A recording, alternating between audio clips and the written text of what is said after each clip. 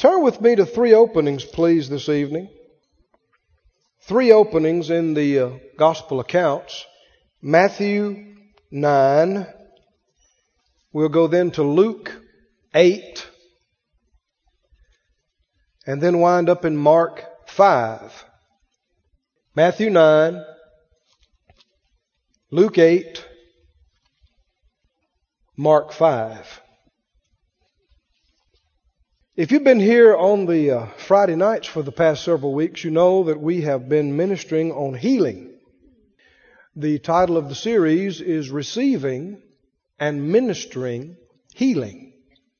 And we've been studying one by one the individual accounts of healing in the ministry of Jesus.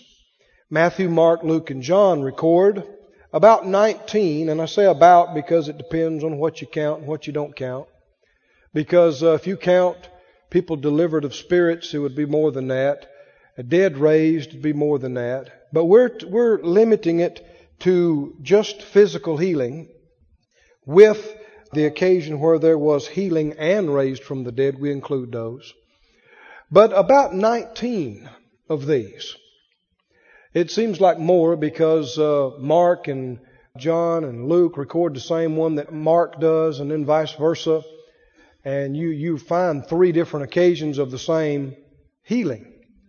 But many places where it says that multitudes were healed, but where it says who they were, what was wrong with them, what they said, what Jesus said, how He ministered to them, how they received, only about 19 of those. And we begin, let me review a little bit. Y'all know I like to review. We talked about, I believe the first one was the healing of the leper. And then we talked about the healing of Peter's mother-in-law. Then we talked about the healing of the paralytic, the man born by four. Then we talked about the healing of the nobleman's son. Then we talked about the man with the withered hand. And then last week we talked about the healing of the centurion servant. We're going to look tonight at the healing of Jairus' daughter. The healing of Jairus' daughter. That's recorded in Matthew 9, Luke 8, Mark 5. We'll do it in that order because I want us to wind up in Mark 5. So Matthew 9, if you would go there. And let's pray and release our faith tonight. I believe people can be healed right here, right now, tonight. We're going to read these accounts of this healing. But we're not just going to marvel at how wonderful it would have been to be back in the day of Jesus. And we're not just going to marvel at the interesting historical account. We're going to remind ourselves that this is who we serve today. And that He's here right now. And what He did there then, He'll do here now. What He did for this person, He'll do for you and for me. He's no respecter of persons. How many believe He is the great I am? Not I was. Not I used to be.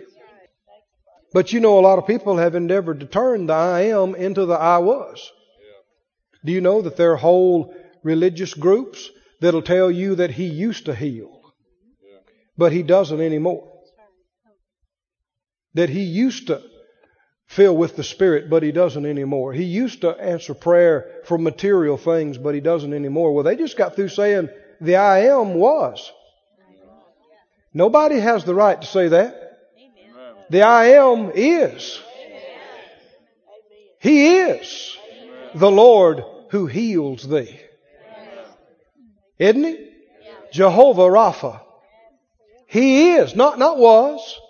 Everybody say He is. Yes. He is the Lord my physician. The Lord who not was. Don't come try to tell us He was. Used to be, but it's passed away. When the last apostle died, all that ceased. Said who? Where's that at in the Bible? No. The I am is. The I am. The I am is. The I am does. The I am didn't heal. Used to. He heals today. Meets needs now. In Faith Life Church. On Friday night. In the summertime. He heals people. in this place. Somebody said, well, that's very bold, Brother Keith. That's the only way you get anything from God. You got to believe. You got to expect. You can't say, well, we hope so.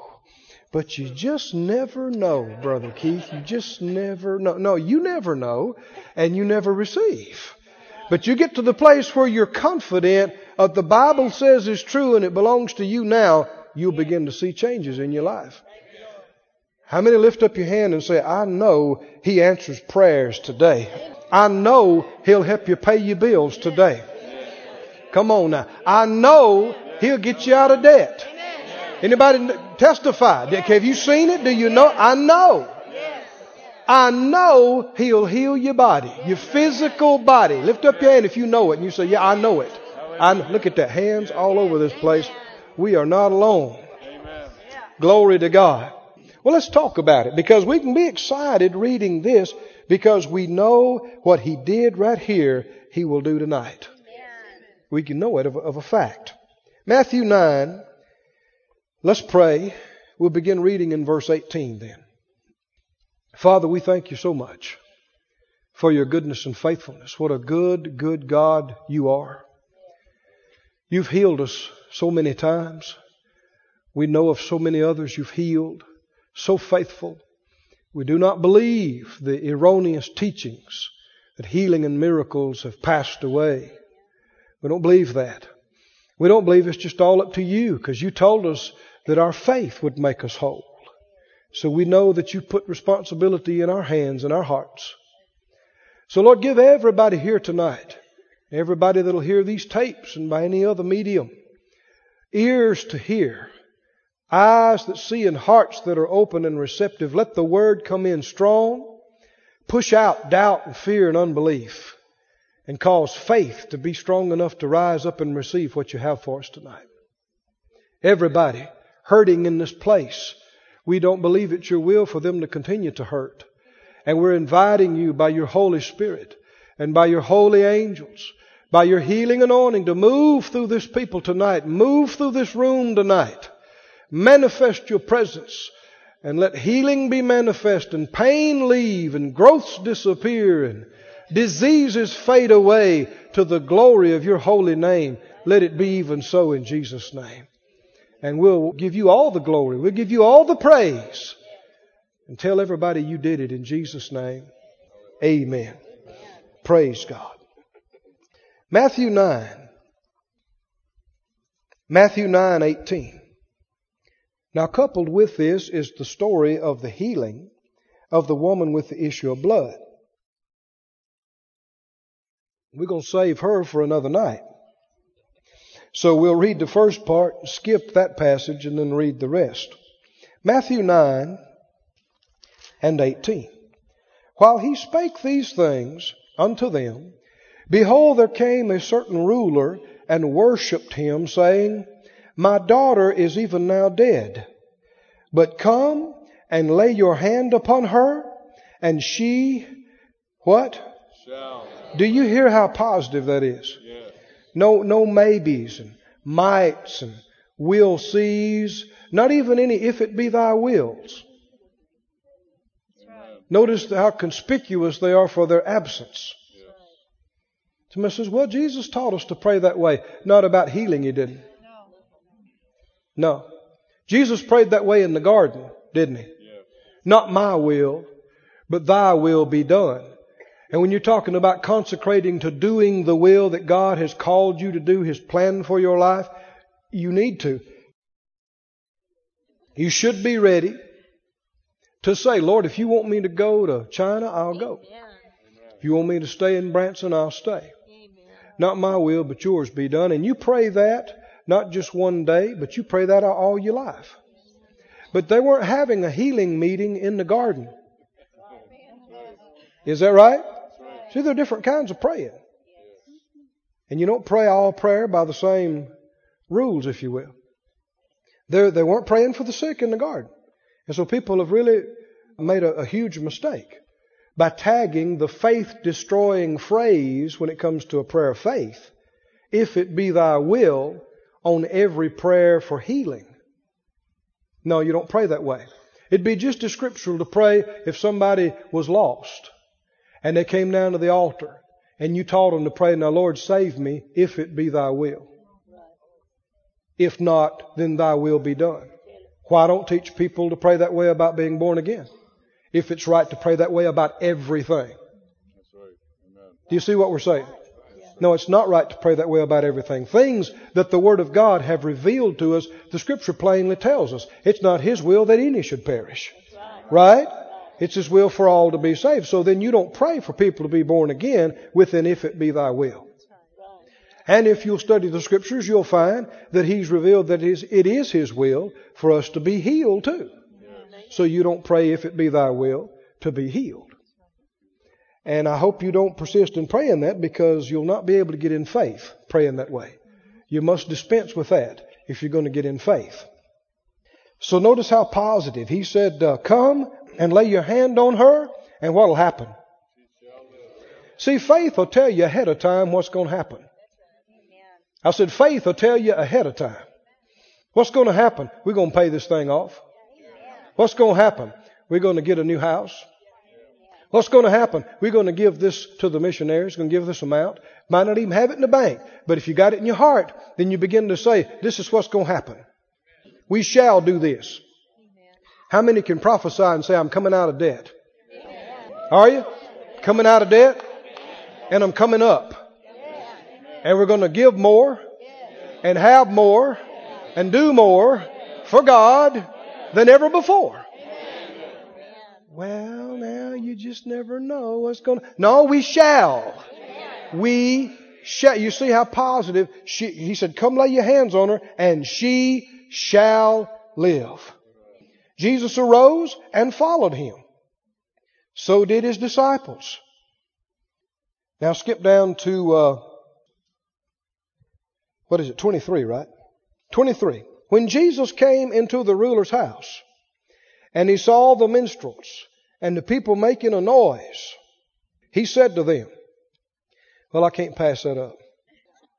Everybody say people making a noise. I know that folk making the most noise are not always the ones in faith. Hooping and hollering and carrying on. I mean, you can be waving your arms and spitting cotton. That don't mean you're in faith. Huh? Faith is not just about how loud you can get, how much noise you can make. Faith is of the heart. With the heart, man believes. So they're making a noise. He said to them, give place. The maid's not dead, but sleeps. And they laughed Him to scorn. But when the people were put forth, He went in and took her by the hand, and the maid arose. And the fame thereof went abroad into all that land. Thank you, Lord. Go to Luke's account, please. Luke 8. Luke the 8th chapter. And 41. Luke 8:41. How many believe this happened just like we read it here? Can it happen again? Absolutely. Is God alive? Is He still the same as He's always been? Then why couldn't it happen again? Luke 8 and 41.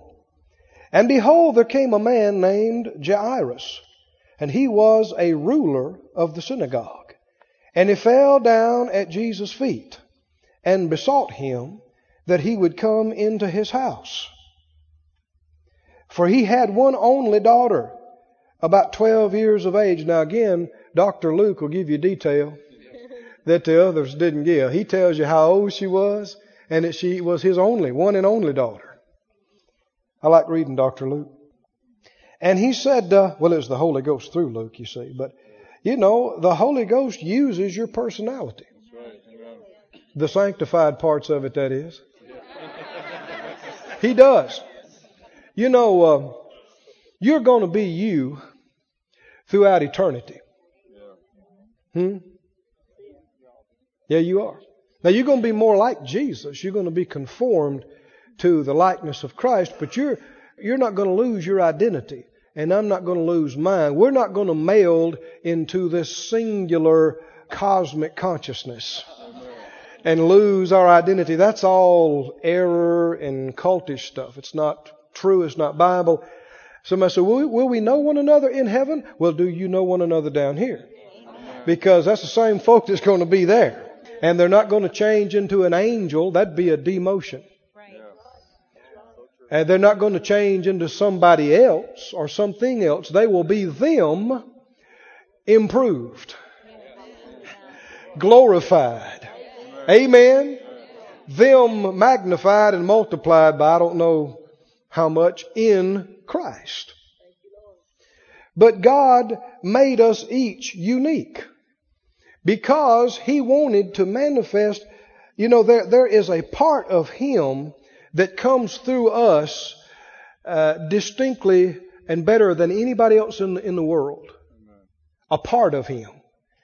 And when you see all of us, you see Him. I don't know if I'm expressing that properly or not.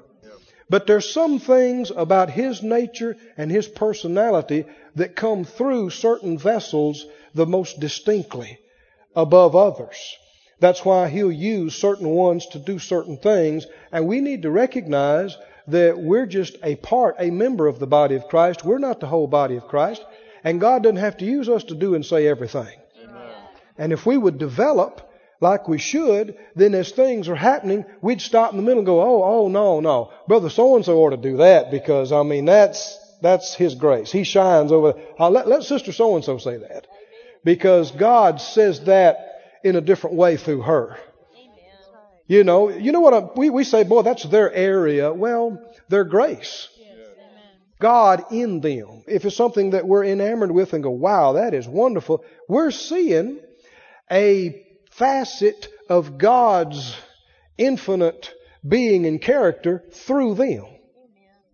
And you put us all together, you begin to see all the multifaceted wonder and splendor of God. Keep reading. They were all waiting for him. In 41, ruler of the synagogue fell down at Jesus' feet, besought him he would come to his house. And what did Jesus do? We already read it. He left and came to the house. For he had one only daughter, 12 years of age. She lay a-dying. But as he went, the people thronged him. Now skip down to 49. While he yet spake, there cometh one from the ruler of the synagogue's house, saying to him, Your daughter is dead. Trouble not the master. But when Jesus heard it, he answered and said, Fear not, believe only. And she what? Well, that's what Jairus said, wasn't it? Sounds very familiar, doesn't it? She shall be made whole. I want to make a statement. I want you to think about it. If you say what God says, He will do what you say. Huh? If you say what God said over you and over your life, if you let it come through your mouth and you say it, it gives Him a legal right to do what you said. Now, He's not obligated to do everything you say. You can say some stuff that's goofy. But did you hear what I said? If you say what He said, He will do what you say. You can see that right here, can't you?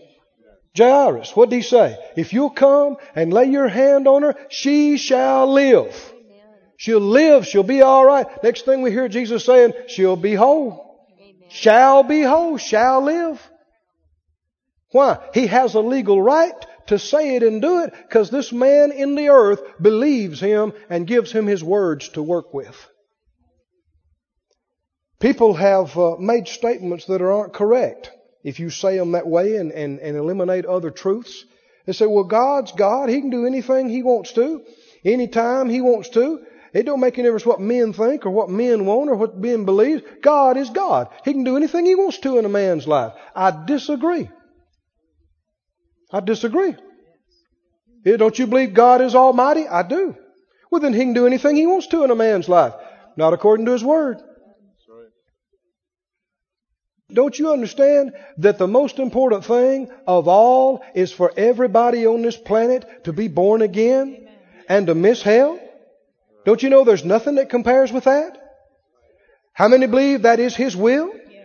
Is that the will of God for everyone? Then why doesn't He make everybody get saved? If He's God, He can do anything He wants to. It's His will. Why doesn't He do it? That's not how He set it up. He's given man a free will. Man must believe Him, must give Him his faith, give Him His words. If you'll confess with your mouth the Lord Jesus, Jesus is Lord. Believe in your heart God's raised Him from the dead. Now God's got a legal right to come into you and change your insides. If you don't, He doesn't. Yeah, He has the power to do it, but He's not going to override your will. He's not going to go contrary to how He set it up in His Word. So He does require something of us in order for Him to have a legal right to work in our life. There's all kind of things that God wants to do for us, desires to do for us, maybe I should say, but He must have our cooperation. We must agree with Him. You know, confession means saying the same thing. We believe in confession around here. I think you know that. Right? You believe in confession? Have you found out that it's important? Well, you look up the word in the New Testament and you'll find it literally means saying the same thing. This goes back to what we just got through saying. If you'll say what He said, He'll do what you say. What if He said that He'll supply all your needs according to His riches in glory by Christ Jesus? If He said that, what is confession? That's me agreeing with Him. Right? I say, okay, you said you'd supply all my needs according to your riches in glory by Christ Jesus. I'm agreeing with you. Amen. I'm believing you're big enough to do it, and I believe you can do it. I believe you're not a liar. You'll do what you told me you'd do. So I'm saying, you will supply all my needs according to your riches in glory by Christ Jesus. Amen. You're saying what He said. Amen. You're agreeing with Him. Amen. He has a legal right to perform the words you spoke. And to supply all your needs. But if you're saying all this, well, you just never know, and whatever the Lord wants, maybe it's not His, maybe He wants me to be poor, and He's working out something in it, and we just don't understand, and you just never know. Did He say you just never know? No. Can you find that in the Bible? No. That He said, well, concerning you, you just never know. Then you're in disagreement with Him. Keep reading. He said, fear not. Everybody say, fear not. Fear not. Fear not, believe only, and she shall. You hear how faith talks? Shall be made whole. And when He came into the house, He suffered no man to go in, save Peter and James and John, and the father and mother of the maiden, and all wept and bewailed her. But He said, weep not. She's not dead, but sleeps. And they laughed Him to scorn, knowing that she was dead. And He put them all out. Everybody say, He put them all out. Say it again. He put them, read it right out of the Bible. Now, verse 54. Verse 54 says, and He put them all out. I want you to say it with me 3 times. He put them all out. Again. He put them all out. Now let me just stop. There was family there too, you know. There was Aunt Minnie and Uncle Bob, and there were ministers from the church they went to. Huh? And people that had visited them. Huh? And people that had brought chicken soup and banana cake. And Grandma was there. Did you hear me? And what did He do? How many of them? Come on, tell me one more time. He put them all out. Put them all out. Would it be true today that sometimes you need to put them all out? And that's why we're doing this study, because nobody has ever come up with a better and a more successful way of ministering to the sick than Jesus. Right? You can't improve on this. If you want to get results, you have to do it the way He did it. And so we're reminding ourselves of how He did it. On this occasion, He cleared the house, buddy. They started laughing at Him, and He wasn't laughing. He said, out. Hit the door. No, I'm serious. Hit the door. You too. Yeah, ain't many, you too. I know Reverend so-and-so, but you too. Yeah, out. Every one of you. Everybody out. Didn't He? Yep. Cleared the place. Then He took her by the hand and He called and said, maid, get up. Arise. He's talking to a dead body. Him said, are we sure she was dead? Absolutely. I'll show you in a minute why we're so sure. But yeah, no question about it. She's dead. Not near dead, dead. He's talking to a dead body and more. And her what? Spirit came again. That's one way you know she's dead. She'd left. She wasn't there. But her spirit came back into her body. And she got up immediately. She arose straightway, and He commanded to give her food. And her parents were astonished. And He charged them they should tell no man what was done. Now that was probably hard for them to do. But He was serious about it. He said, don't tell anybody this. Let the Lord do what He wants to with the miracles and testimonies in your life. Some things He wants told and published. Others He does not. And follow the leading of the Lord about things. There's been times in my life when something great happens for you, you want to tell somebody. You want to run and tell your family. Say, hey man, glory to God. God just did this. And there's been times I was about, and the Lord checked me and went, don't tell it. I'm like, God, don't tell it. Well, He knows why. You don't have to say, well, why? I don't know why. What'd be wrong with telling this? You don't have to know why. You're not God. You're not nearly as smart as He is. You don't know all He knows. He knows the future. And if He says don't tell it, then what do? Don't tell it. If He says tell it, then you, even if you don't want to tell it, you tell it. Now go back to Mark, and let's read Mark's account and begin to look at more detail on this. Mark chapter 5. Mark chapter 5. Do y'all like reading these things as much as I do? I tell you, man, I never get tired of this. Never. It's real to me. I've seen it work time and time again. Mark chapter 5. Hallelujah. Y'all don't know how good I'm doing. A day ago I couldn't talk. Hallelujah. Hallelujah.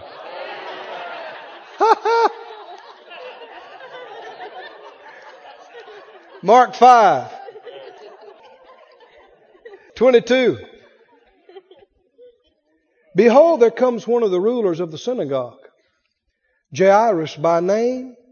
And when he saw him, he fell at his feet and besought him greatly. Let's just stop right there. He was ruler of the synagogue. Some say leader of the synagogue. Some say president of the synagogue. He was the overseer or supervisor of all matters in the synagogue. He had a lot of clout, a lot of authority in the synagogue. And notice what he did not do. He did not come tell Jesus who He was and what He ought to do for him. Did He? You know, every one of these healings, if you've been here, you've noticed it, we see humility in people's approach to the Lord. You never come to the Lord and tell Him what He owes you, or how you've been such a good Christian, and how He ought to do this or that for you. That's acting like that your works merit His blessings. And that is absolutely not true. The best we could do is filthy rags, our works of righteousness. But Jesus did it for us. And bought and gave to us what we couldn't earn. So it's a free gift. And it belongs to us. But it is not owed to us because of our works. Never has been, never will be. I've heard people say, well, I just don't understand. So-and-so was a good man. He was a good man and he didn't get healed. Why? Well, what does him being a good man have to do with him getting healed? Did you hear me? Answer's nothing. Now see, if that sounds strange to you, then you still got some works mentality. You think, well, they're a good Christian. I mean, why wouldn't the Lord do it for them? He doesn't do anything for anybody based on them earning it by being a good man or good woman. That's why a lot of times you'll see somebody. I worked in healing school at the Hagin ministry for many years, and I saw this. Brother Hagin saw it in his ministry many times.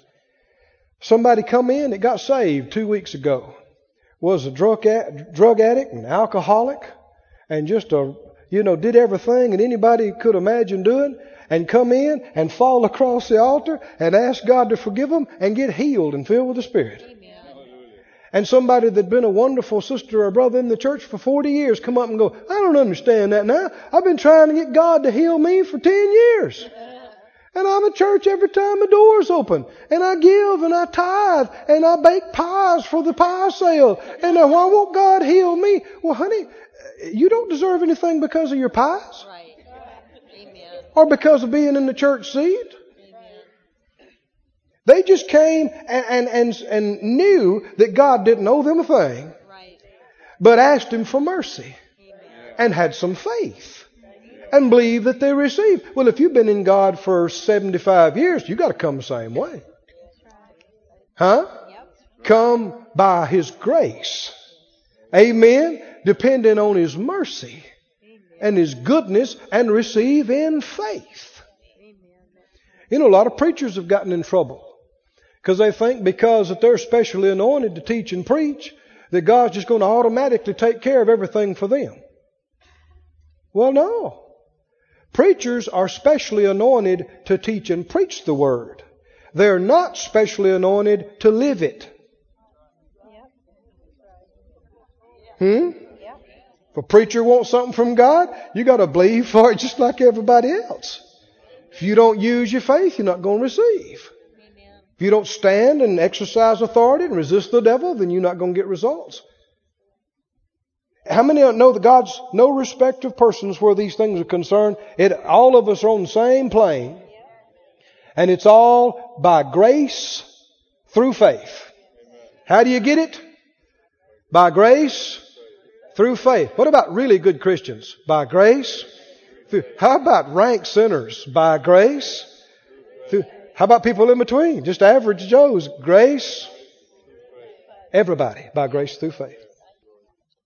Now, go with me back to 2 Kings real quickly. Hold your place in Mark 5. 2 Kings. First chapter. I want you to notice, we've already talked about what this man did not do. He's the ruler of the synagogue. He's a man of status. He's a man of authority and control in his place. He didn't come and tell Jesus what he should do for him because of who he was or what he had done. He said, he fell on his knees.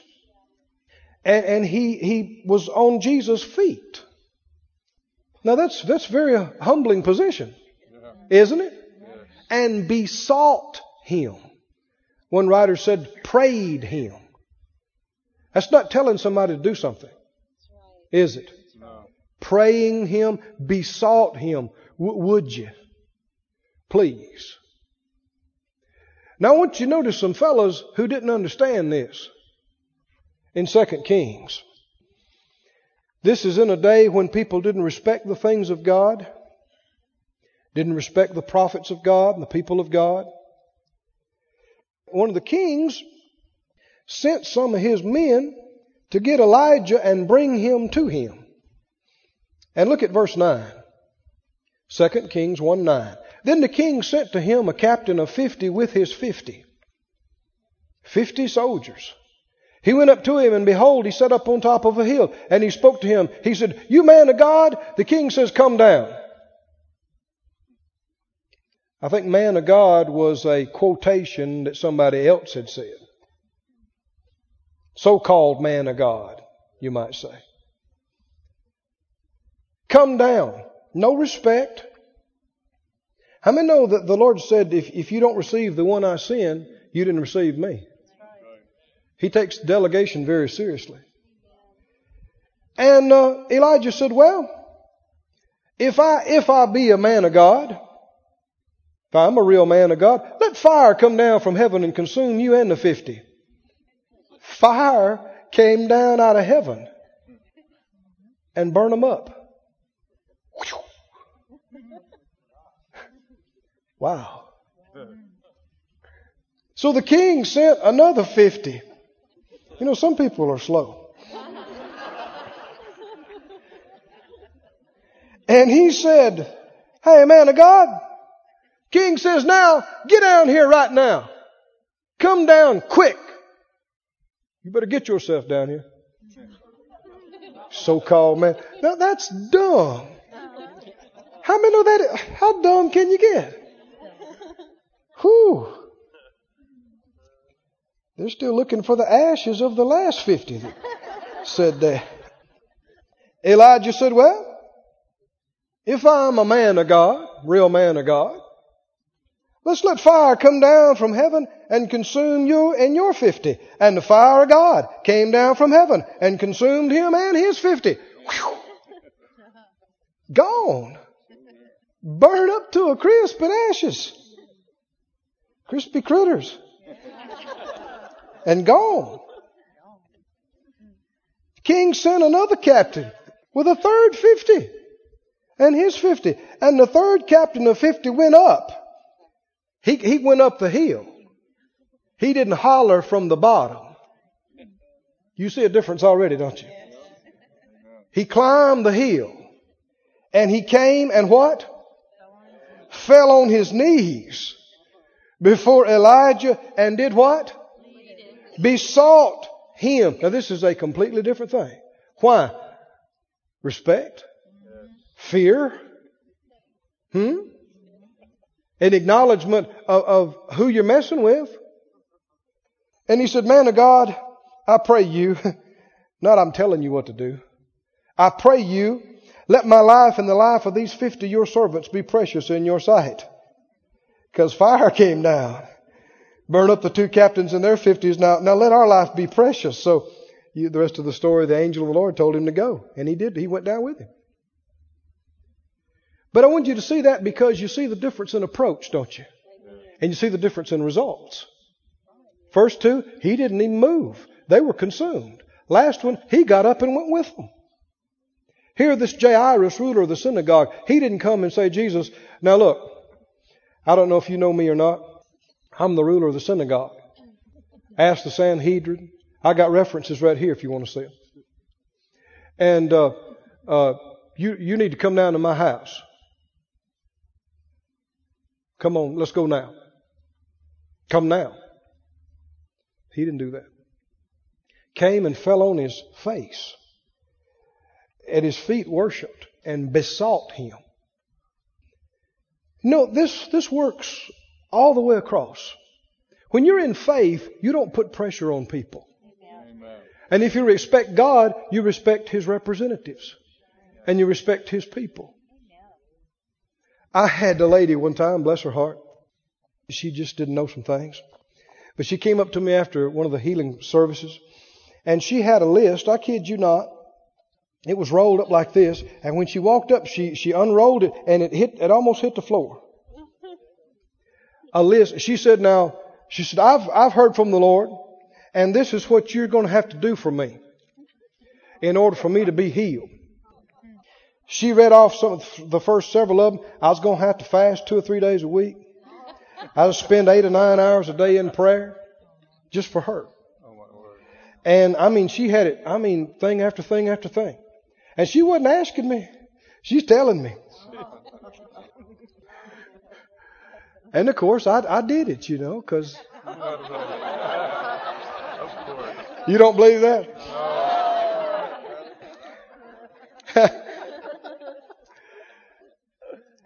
She said, "You going to start on this right away?" I said, "Of course not."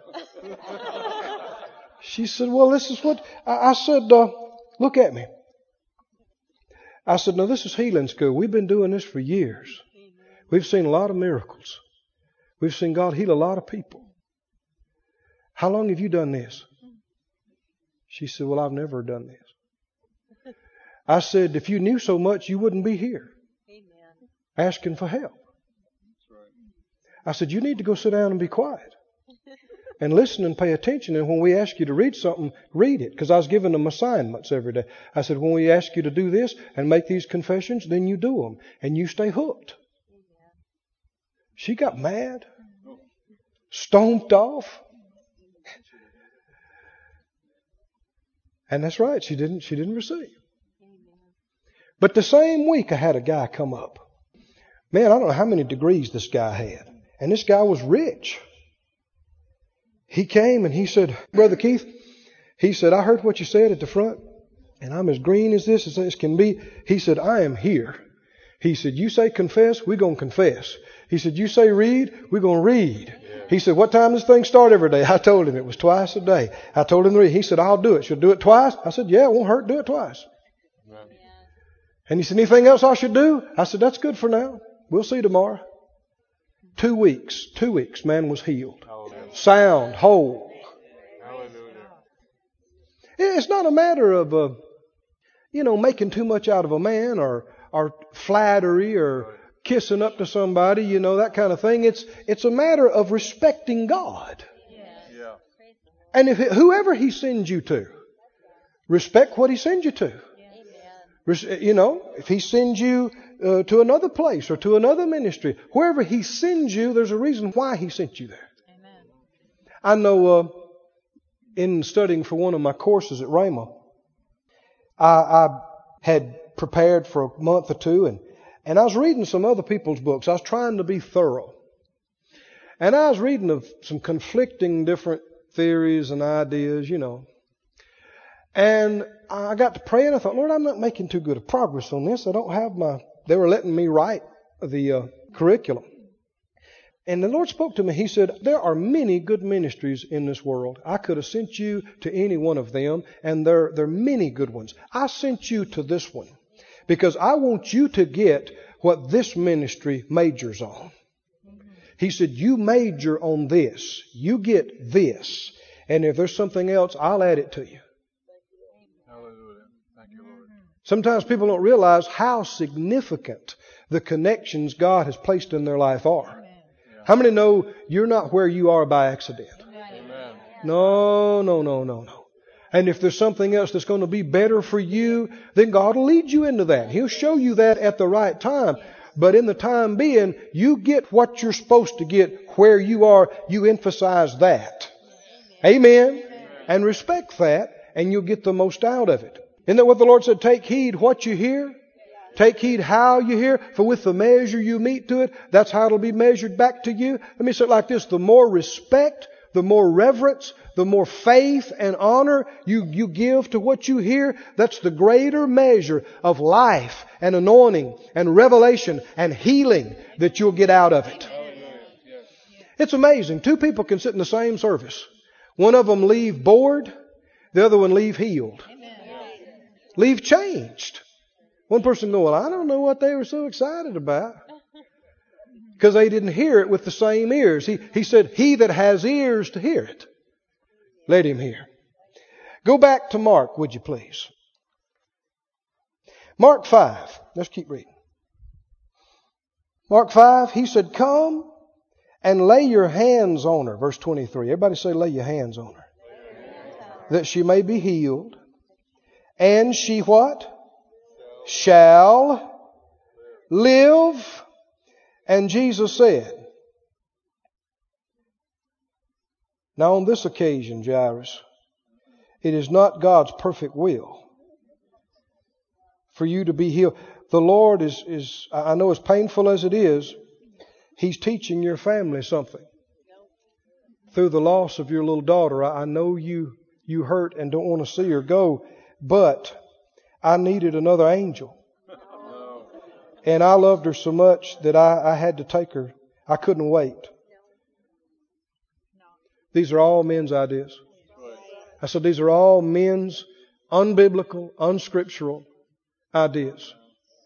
Is there ever one time, ever one occasion where Jesus told somebody no? No, it's not my will to heal you. Eat one.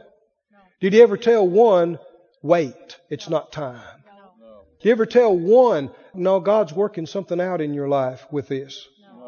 And soon as you learn some things and your piety is developed and holiness develops some more, then you can be. Not one time, not one example of this exists. So people who preach those things preach unscriptural, unbiblical things. Some of them make fun of us because we preach healing the way we are. But hey, we got scriptures right here. He said, I'll come do it. Amen. He said, I will. We've read it in these previous times. I will come. Skip down to verse 35. While he yet spake, there came from the ruler of the synagogue's house certain which said, Your daughter is dead. Why troublest thou the master any further? This is the evil report. Everybody say the evil report. She's dead. Now that sounds like it's over, doesn't it? Sounds like there's no hope. Give up. Quit. Everybody say the evil report. Have you ever heard an evil report? Faith comes by hearing. Fear comes by hearing the evil report. Faith comes by hearing the Word of God. Amen. Right? Yep. And it's up to you which one you decide to hear and incline your ear to. I don't know how many times people have asked me, Brother Keith, I'm going in for a checkup. Would you agree with me that I'll get a good report? Well, I know what they mean, but really that's misplacing your faith. I mean, they could make a mistake and give you a good report. And it reveals a problem that people have more faith in that report than they do the Word they've already got. They're hanging in suspense. Oh, we're going to get a good report, going to get a bad report. Boy, I hope it's a good. Y'all believe with me for a good report. Is that what we're supposed to be believing for? Is a good report. Did the Scripture say believe for the doctors to give you back a good report? Now I know people say this a lot. I'm not trying to point anybody. I don't have anybody in mind in particular. But I've dealt with this for decades and decades. No, we have the report. Amen. Who has believed the report of the Lord? Amen. That famous 53rd chapter of Isaiah talks about by His stripes we are. Hey, the tests are back. Amen. The results have come in. Amen. And we're healed. Y'all ain't with me enough on this. Let me preach to you a little bit more. I said the tests have already been done. Jesus passed the tests. We're not waiting on the results. He took our infirmities. He bore our sicknesses. He carried our pains. The results are back.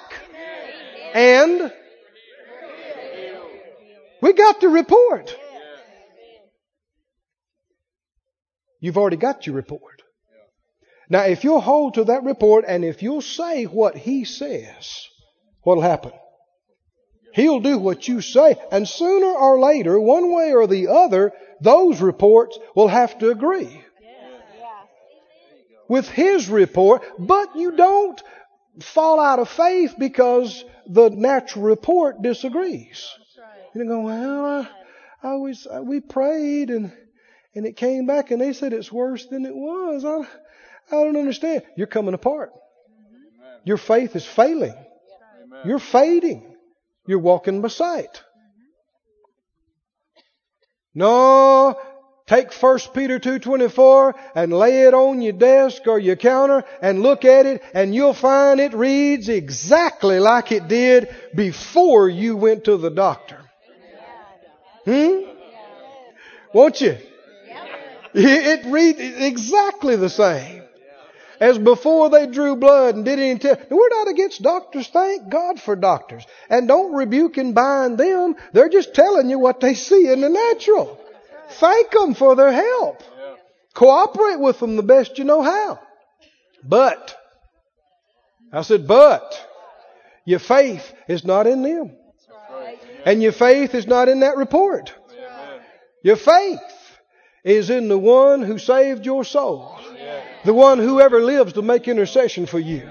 The one who was tied to the whipping post and scourged and sickness and disease laid on you. And with His stripes, we are, I am, you is, healed. Got to report right now. We're not believing for the report. We got to report. And all these other things will have to come in line with that. Sooner or later, some way, it'll have to be. There are cases where the doctor's reports never agreed. I know cases where one man got a hole in his heart. Big old hole.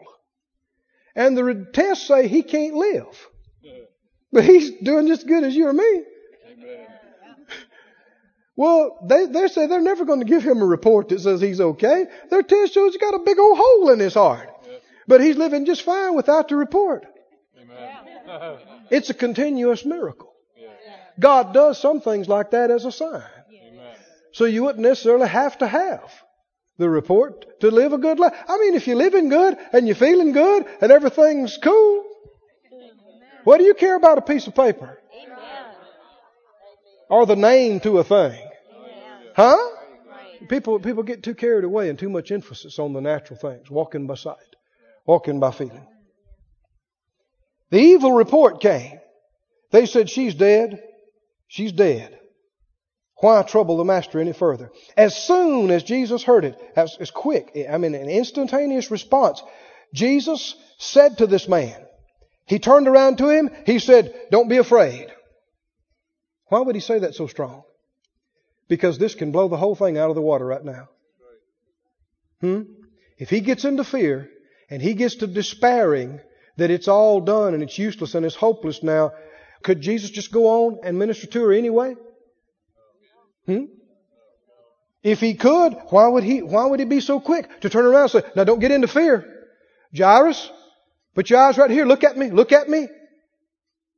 Don't be afraid.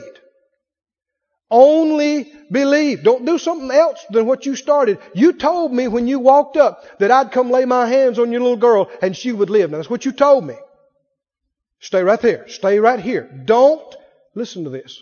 Don't get your eyes on this. Don't be afraid. Only believe. This is where battles are lost and won. In the middle of the night, you get alarming symptoms. I mean, your heart's doing crazy things. And you're feeling funny. Well, the first thing that tries to happen is fear tries to jump in the middle of your chest. And go, man, you're having a massive heart attack. You're leaving this place. And if you say, oh my God, I'm having a heart attack. Oh, am I dying? That's a good way to die right there. Right. Amen. Get in fear. You'll be gone. Right. Don't be afraid. What? Hear the words of Jesus. Only. What else do you do? Nothing else. Only. Believe. Don't be afraid. Only believe. Amen. You know the devil's always that way. Yeah. He's done it to me I don't know how many times. Something, you have a symptom or something, you go, Mark, what is that? And you go, aneurysm. She's about to blow, man. You're leaving here. You go, no, hey, it's not an aneurysm. He goes down the list one. Brain tumor. It's a massive brain. You've been growing in there for years. Brain, you're about to go, no, it's not a brain tumor. Migraine. Huh? How many know what I'm talking about? Why does he do that? He's trying to find something you will fear. Fear is perverted faith. Fear is you believing in something's power to hurt you. You believing in something's ability to take you out. And as you get strong, You can have pain and alarming symptoms and not know what they are and lay there and laugh and go, I ain't leaving here. I ain't through. Amen. No. Besides that, I don't have to leave here like this. Amen. I don't have to leave with one of your stinking diseases and problems. Amen. I'll leave when God and I get good and ready for me to leave. He said, with long life I'll satisfy you. Show you my salvation. Satisfied. Long life. Don't be afraid, he said. Don't be afraid. Do what? Everybody say it out loud. Read it out loud. Get it in your spirit. What did he say? These are the words of Jesus. Would he say the same thing to you in the middle of the night? What did he say? Be not afraid. Don't be afraid. Now see, man, he jumped on that hard first. Why? Because fear was right there. He was looking at the eyes of these people from his house. He knows they're not lying to him. He knows they saw her turn pale and cold and blue. He knows they wouldn't come and tell him this unless they were sure of it. He knows that. And this grips his heart. This grips his soul. And he's thinking. And before he could say anything, Jesus said, Jairus, don't do it. Don't you yield to that. Don't you be afraid. You stay with me right here, right here. You told me what's going to happen. Now stay with that and that only. Only believe. You came to me because you had faith. You've been in faith all this way. Now don't quit me now. Don't quit me now. Don't be afraid. Everybody said out loud, don't be afraid. Can you do both? Can you yield to the fear and stay in faith? No, you can't. It's a choice. I said it's a choice. Same things in finances. You lost your job. The deal fell through. Debt's been called. What are you going to do? Fear will come and jump on you and go, what are you going to do? You're going to lose it all. You're going to lose everything. And if you go, what am I going to do? I'm going to lose it all. Well, now, you're not saying the same thing the Lord said. You're saying the same thing the enemy's saying. Right.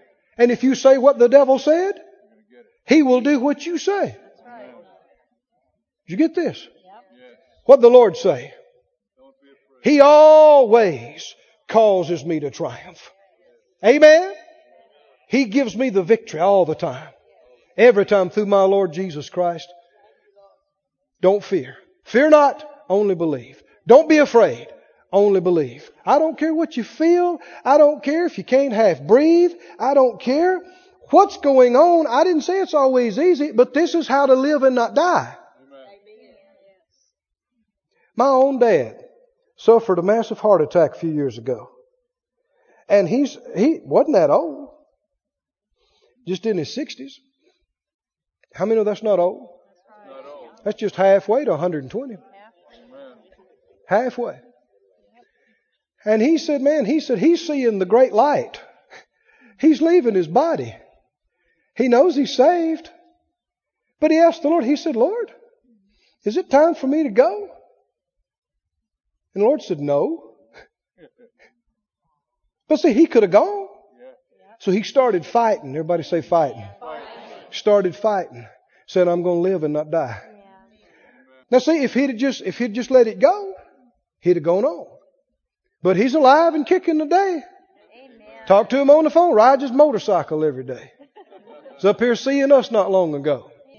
He's telling me the other day, he said, I'm so glad I didn't die. That was a few years before the church was started and all that. He was looking at this place and looking at all y'all's faces one Sunday morning. He said, I'm so glad I didn't die and miss this. But you can't fear. You may feel afraid. You may have goosebumps. Your knees may be bumping together. Your hair may be standing up on the back. You may feel terrified. That doesn't mean you have to yield to fear. Through those feelings of fear, the devil will say, what do you mean you're not going to be afraid? Look at you. Your knees are bumping together. You're a basket. He'll say, shut up. Shut up. I'm not moved by what I feel. I refuse to fear. And then start saying the word. No, I will live and not die. No, don't care what they said. He said, don't you be afraid. You just keep on believing. And so Jairus said, are you with me? Jairus said what? Kept his mouth shut. Yeah, exactly. What do you do when you feel terrified? You don't know what to say. Stay with Jesus, but don't talk doubt and unbelief. I don't care what it looks like. Don't talk doubt and unbelief. Keep your mouth. You have to bite your lip. Keep your mouth shut. Well, it looks bad. It looks like there ain't no hope. Just keep your mouth shut. Jesus said, stay with me. He's walking on toward the house. Okay. He's just following. And he comes to the house of the ruler of the synagogue, and he saw the tumult and them that wept and wailed greatly. They were howling. There was noise. And when he was come in, he said to them, why make you this ado and weep? The damsel's not dead, but sleeps. And they laughed him to scorn. They ridiculed him. They derided him. Now, he's not saying that her soul was asleep. There's no such thing as soul sleep. Body sleep. The body's asleep. How many know it's going to wake up? At the trump. The bodies are going to come up. But no, people say, well, so-and-so, you know, all those people out there in the cemetery. No, those people are not out there. They're long gone. They left when their body died. They're long gone. Either up or down. Their bodies are asleep. They're not there. Their bodies are asleep. And they laughed him to scorn. When he had put them all out. Friends, the rougher it gets, and the more serious it gets, the more selective you need to be about your company. Did you get this? The rougher it gets, and the more serious it gets. Now, I know this can be uncomfortable. And I've made mistakes in this area myself. But I've learned over the years that there are times when it's so serious, you can't be thinking about, well, maybe they're going to get their feelings hurt if I don't let them be involved and if I don't let them come in. Yeah, but it can be a matter of life and death. And the rougher it gets and the more serious it gets, the more selective you should be about who you talk to about this and about who you go around and who you allow to be around you. Amen. Because environment makes a difference. And people in a place affect the environment of that place. Don't you think they don't? If they don't, if it doesn't make any difference who's here, if God can just move and things can happen no matter who's here or what they believe, why didn't Jesus just walk in the middle of that howling, screaming bunch and ignore them and get the job done? Why did He find it necessary? He who's anointed with the Spirit without measure find it necessary to get all these people out of here. This is not the only instance of this. There are times when people were sick and He'd take them by the hand and lead them away from the crowd. Lead them out of town. Remember that? Take them out of the whole town and minister to them. Why? Because the whole town was full of unbelief. People that's laughing and making fun of the things of God. People scoffing and making little snide and sneering remarks about healing and about miracles. You do not want them around you when you're endeavoring to believe for your life. I don't care if they are relatives. I don't care if they are friends. If they don't understand enough, it's not time for you to teach them. You're fighting for your life. You can teach them another time. Right now the business is you living so you can teach somebody else. Or whoever it is. Your wife, your husband, whoever it is. I know an uncle of mine that I love dearly. Had cancer in the last stages. And I had already ministered to one of my uncles a similar case. He had cancer of the lungs, and we ministered to him, and he came back from death and was healed and went back to his job and worked and lived for years. I mean, they said it was hopeless. I remember the day when it broke. We'd been talking to him about the Word, and he was virtually bedfast, just skin and bone, cancer of the lungs, terrible. Doctors thought he'd have been dead a week ago. And he came and walked by the door facing. They were amazed to see him out of bed. He was at home. And he held on to the door facing and he looked at me. He said, Keith, I'm living. I'm living and not going to die. Man, I shouted because I knew in my spirit he wasn't just talking words. I knew he believed it in his spirit. Some of his relatives in the room started crying. Oh, it's affected his mind. He don't know what he's saying. If it was my house, would have begun to clear some folks out. Wasn't my house. I didn't have authority there like that. Unless they had given it to me, and they hadn't. You see, Jesus could clear this man's house because Jairus was backing him. Do you know what would have happened if Aunt Mildred and Uncle Bob and Reverend Jones had said, "No, Jairus, you're not going to let him put us out of here like this, are you?" And he'd have said, well, now no, Jesus, you can't. These are good people. You can't put. You know what would have happened? Jesus would have left. But he had Jairus back him. Jairus is the one that asked him to come. Jairus is the one that's still tagging along behind him when he says, "Don't be afraid." And when Jesus says, "Everybody clear out," and they look at Jairus, he goes, You understand what I'm talking about? He has his backing. You can only do what people let you do in their life. In a congregation, in a church, the ministers can only do what the people let them do. Think about that. With the faith, with the belief. Fear will shut you down. Faith will open the door and allow more to happen. This other uncle, I was primed. It only happened a year or so later. And I thought, well, we've already seen this. Glory to God. We're going to see another healing here. Other side of the family. I sent tapes. Same thing I did with this uncle. I went and visited when I could. It was several states away. And while I was sitting with him, he talked pretty good. And I thought, well, okay, maybe he's getting this. He got worse. He got worse. He got worse. They called and said he died. Aggravated me. I'm a fighter. I don't like to lose. How about you? I ain't in this to lose. And in God, you don't have to lose. But I had enough sense to know God didn't fail me. I knew that. And I had enough sense to know to not start saying, well, maybe it was the will of God for some reason that we just don't understand. No, I knew better than that. Problems on the receiving end. I didn't know what. But at the funeral, or before the funeral, we were there, and some of his relatives were talking to me, "Thank you for coming and visiting," and trying to help. Well, I wasn't trying to help. I was trying to, let's live and not die. And then they went on to tell me. Didn't know what they were telling me. But as soon as I'd leave, other people would come in and ask him, "What kind of casket would you like to be buried in?" And he'd tell them, "What kind of songs do you want sung, honey, at your funeral?" I said, "What's wrong with that?" Everything. Everything. That's not believing to live. That's planning on dying. Did you hear me? He was talking one thing with me. But then when somebody else came in, he just talked with them too. Does it make any difference who you're around? Your environment. It made a difference to Jesus. He didn't try to finish this with these people in the house. And if anybody could have done it in spite of their unbelief, he should have been able to wade through there and do it.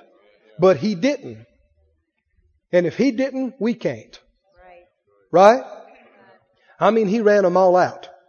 He said, "Clear this place." Why? Because their unbelief. They're laughing at what he said. They're making fun. When they're not mourning and crying in sorrow, they're laughing and ridiculing and making fun. That's gross unbelief. He got them all out. And he took the father and mother.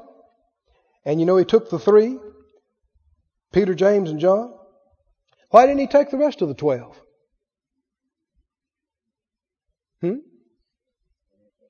He loved them. But friends, when the jig is up, it's not time for people that are wondering and wavering. It's time for people that are at least as full of faith as you are, and preferably better. Huh? Time for people around you, you're sure they're persuaded it's God's will to do this at least as much as you, preferably more. Somebody on the fence, you ain't got time for that. You don't have to be rude and ugly. You can just say, "Well, y'all please leave. We have some things we must do." No, it's not an option. I'm asking you to leave. You can smooth feathers later. At least somebody will be here to smooth feathers. Yes. Are you with me? Yes. Jesus wasn't mean. He just knows what it takes to get the job done. And he walked in there with Mama and with Daddy and his 3 sidekicks. These are the 3 that prayed with him a little further out in the garden. You remember that? These are the 3 that were up on the Mount of Transfiguration. You remember that? He knows where these 3 are. They're not wondering and a wavering and a doubting and a snoozing in the background. He knows they're right there with their faith. Right there. Come on, Jesus. Come on.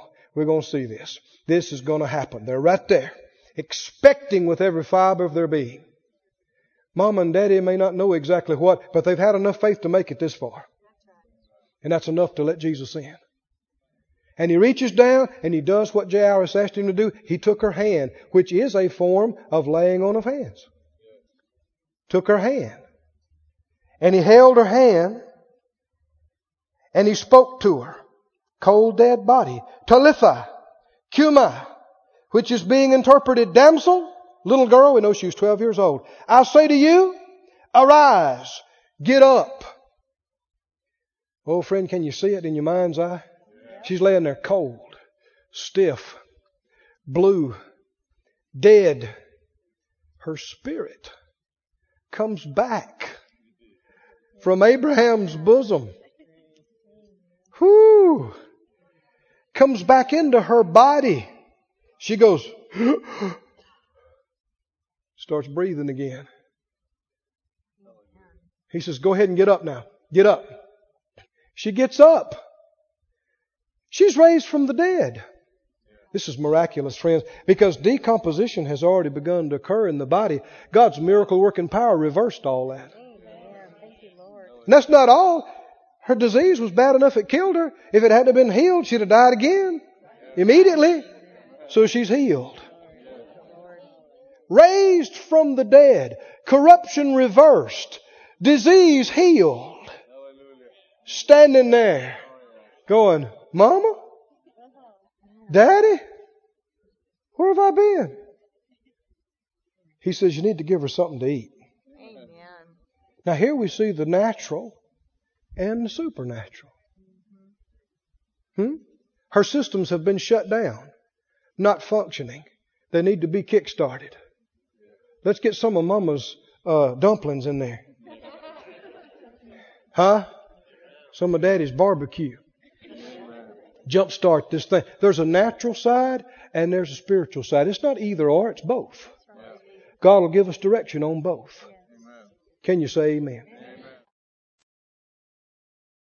This ministry has been brought to you today free of charge by the partners of More Life Ministries and Faith Life Church.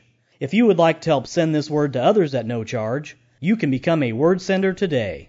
For more information, visit our website at morelife.org.